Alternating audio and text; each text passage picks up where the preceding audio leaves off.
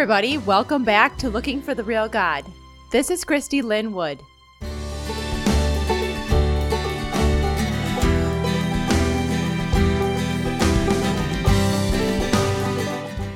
As we wrap up this series on church, we're going to be looking at Alexander the Great, Pharisees and Sadducees, and Ginger Duggar Volo.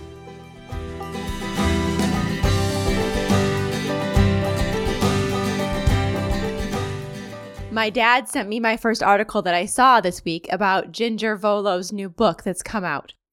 And he said, hey, I think you'd like this. And sure enough, she's walking away from IBLP, Bill Gothard, her parents, the things that they believed, all this kind of stuff, and really just kind of making up her own mind about things and really just her own belief system and stuff like that. So I've been kind of intrigued because if you've listened to this podcast before, then you know the Duggars and I were part of the same cult. And even though Ginger is a little bit hesitant to call it a cult, I'm going to call it a cult because there are people who write books about cults that have also called it a cult. Don Vanoy, author of A Matter of Basic Principles, went ahead and called this a cult. So we'll say cult. Anyway, Ginger and I are part of the same cult, and I got out of this cult about 20 years ago. And so it's super intriguing for me to see that she is stepping away. So I've been listening to different interviews by her. I've been looking at different articles written about her in this book. And it's so intriguing to me because she reminds me so much of myself many years ago. She is 29. She's been married for about 6 years to her husband. And I remember being 29. At 29, I was about 7 years out of the cult. And if you had known me then, you probably wouldn't have been able to tell that I had been in a cult per se. I was still pretty homeschooled, but there were things that were still affecting me.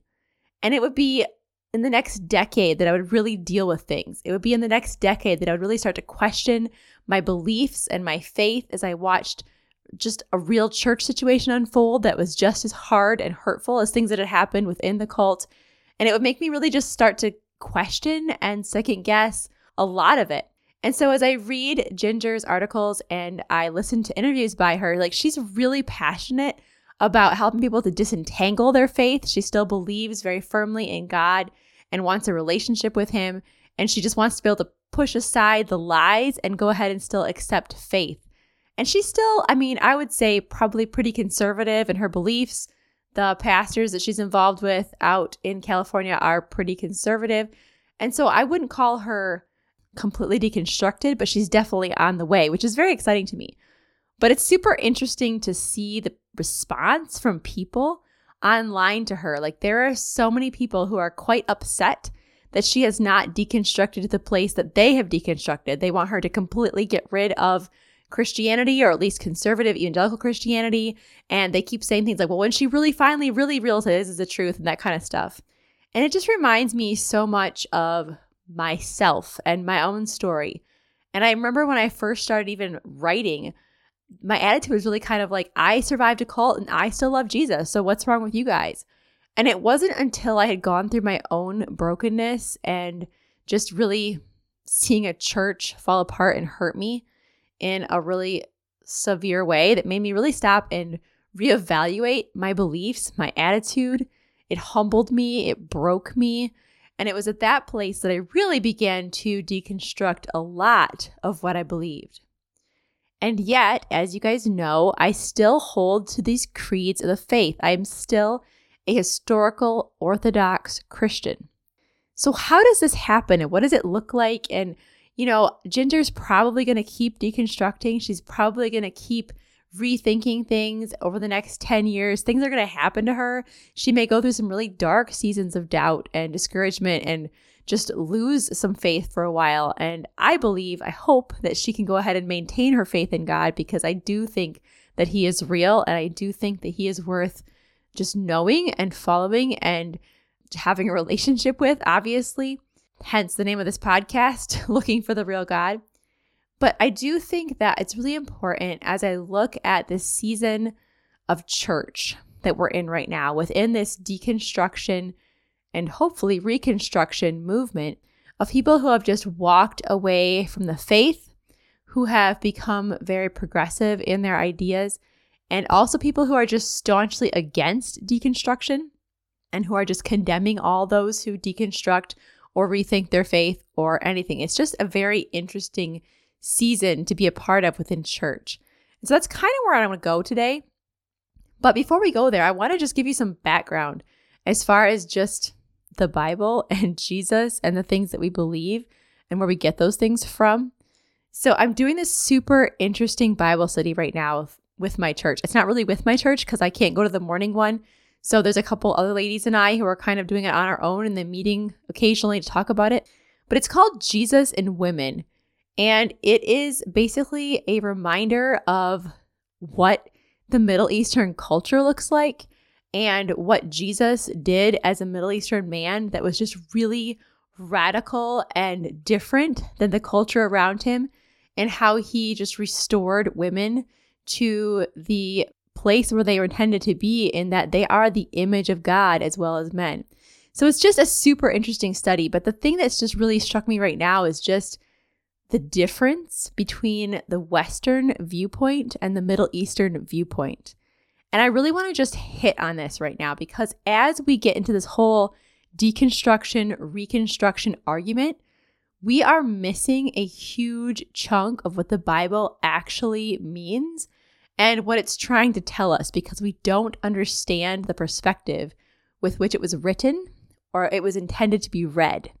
Because we have this very Western mindset. Guys, we are a Western nation. We have this Western view of things.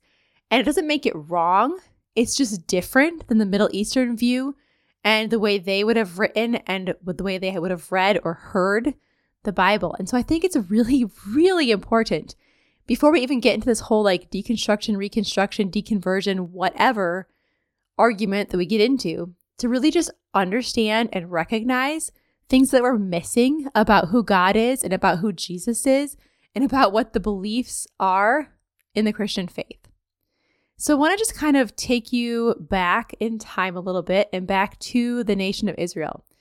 One of the things that's just stuck out to me in this Bible is just the vast difference between the cultures. And they talked about in the West, we are a horizontal culture. We mostly think in terms of guilt and innocence. When it comes to justice and righteousness, we're thinking about guilt and innocence. Is this person guilty? Are they innocent? We also think about justice as equity. Is this the same? Is it equal? Are people being treated equally? And there's a very horizontal way of viewing things. We think a lot about ourselves. We approach the Bible in a way of like, what is this knowledge that I can gain from here? What I'm reading in a way to find rules and principles and things to follow from me so that I will change my life or that I can get the things that I want. We are definitely looking at it in a like, what can I learn about me kind of a fashion. That's our Western mind. We're looking for knowledge. We're looking for information. We're looking for details. And guys, here's the part that just gets me so much, because it said that we as Westerners tend to want to understand things before we believe them. I want to understand all there is to understand about this, and I'll make up my mind whether I will believe it or not. Okay, so just basically think backwards, Middle Eastern culture. Middle Eastern people are the ones who wrote the Bible. The story is about Middle Eastern people. Jesus was a Middle Eastern man. And so for us to look at the Bible, I've said this before, but with our Western lens and decide that 2,000 years or more from the time that it was written, that we can look at it, a translation of it in English, and make a literal judgment call based on our own understanding as 21st century people. Like, it's just very prideful of us. It's very arrogant for us to think that we can do that and make these judgment calls. So here it is, Middle Eastern culture. Middle Eastern culture is vertical. It's all about shame and honor. And you either have honor or you don't. And there's not this guilt and innocence thing. It's just this shame and honor. And so justice within the Middle Eastern culture is for somebody who has honor to reach down to somebody who is shamed and pull them back up and restore their honor. A person who is in shame or a shamed person cannot restore their own honor. Their honor can only be restored by somebody who has honor, pulling them up and restoring them. Now, I don't know if that gives you goosebumps or not, but when I think about salvation, from that Middle Eastern perspective, blown, mind blown. We are so quick to think of it as guilt and innocence in the Western mind. Like God was innocent, he was perfect, we were guilty, and he made us no longer guilty kind of a thing. But when you look at it through a lens of shame and honor, it's beautiful. Guys, we were stuck in shame. We were hopelessly lost in our shame. And God was the only one with all the honor who had the power and the might to reach down to us in the middle of our shame and restore our honor thanks to Jesus Christ coming, living, dying for us, and rising again. That's crazy. So when you look at the Bible through a lens of shame and honor, when you look at the Bible through a Middle Eastern lens, they often are saying things like this: what does this story teach me about God? Not about me, but about God. And they see it as story and narrative. Instead of these details that we're trying to find, this knowledge, it's a story and it's a narrative. And they're asking the question, why would God do that? What does this teach me about God? Isn't that fascinating? Middle Eastern people will believe something and then seek to understand it after they've believed it. I love this. Guys, it's so different. So as I look at this Bible study, we've been doing a little background on the culture of Jesus. So about 200 years or so before Jesus was born, Alexander the Great had come through and conquered the area. And he spread this Hellenism, this idea of just man being the supreme thing, and whatever feels good, do it. Whatever you want, do it. Just very much people are in charge and can do whatever they want. There's no right or wrong. It's just all about what feels good to you. The lady in the Bible study said, think about Vegas, which is exactly kind of where we are. And I look at our world right now. I'm like, wow, that seems real familiar. I know all about this. And in that place of just complete self-absorption and you can do whatever makes you happy, the Jews were pushing back against this. They were like, this is not right. This is not the way God has wanted things to be. And so you had this rise up of the Pharisees and a rise up of the Sadducees, and these people who had these laws and these rules. And they were like, okay, we're going to follow these rules. And they even made more rules to make the rules make more sense. And so there was just very much a religious attitude. And at the same time, there was oppression of women, just oppression of women, thanks to this guy named Ben Sira. And so he was just a prominent kind of theologian within the synagogues, and his ideas about women were just horrible. And so here we are, and I just find it just so fascinating, guys, because it's just this cycle. Because here we are once again. We have Pharisees who were very progressive in their religious ideas. They loved not only the Torah, the first 5 books of the Old Testament, but all the oral tradition that went with it. They had hundreds and thousands of rules and oral tradition. However, they were pretty socially conservative. They were not excited about the Romans, and they had not really bought into any of the Hellenistic ideas. Then you had the Sadducees, and they were pretty religiously conservative. They only believed in things that were specifically laid out in the first 5 books of the Old Testament. And so they didn't believe in things like spirits. They didn't believe in things like the resurrection from the dead. They didn't believe in anything like that. However, politically, they were quite progressive. They were very much in tune with the Romans and what was happening, and they weren't necessarily just sticking to Jewish ideas about things. They'd kind of gone along with the Hellenistic ideas. And so I think it's so interesting. Here's Jesus coming into the middle of all of this, and he was not anything like these people expected the Messiah to be. He rejected their human laws, their human ideas, and he was somebody who was so different and so unique. And he broke the social norms, and he reached down and restored the honor of people who were just stuck in shame. And I love that. And if you get my Substack, then you will know that I've talked about this there too. Just the idea of Jesus coming in and just reaching out to people who otherwise would have had no possible way to be restored to honor. Like they were just stuck in shame. And the way he just rejected these human ideas of what God was supposed to be, these religious ideas of how we were going to please God. He was God. And he was like, this is not working, guys. This is not how it's supposed to be. And guys, when I look at our world right now, I see this. I see people who are like, yes, you need to abandon all these crazy beliefs. Just do our own thing. We got this. We can make up our own ideas about who God is, and whatever feels right, we'll do it. And whatever sounds right, we'll believe that. And we just kind of can make up our own beliefs. But then you also have people who are just stuck in these human traditions. And they're just stuck in the things that, this is how we've always done things. This is how the right thing is. They're traditions that we believe. And they're not willing to deconstruct. They're not willing to second guess and question some of the things that we've added to Scripture along the way. They're not willing to wonder and ponder about what these things might have meant, or look into the history and the culture and just the mindset and the perspective and the worldview of the writers of the Bible. I long for us to come to a place where we are in this middle way. I said this before, this middle way of grace and truth, the way of Jesus, where we do reject our man-made ideas, whether they are progressive or whether they are conservative. And we seek to know who Jesus is. We seek to know who God is and who Jesus revealed himself to be.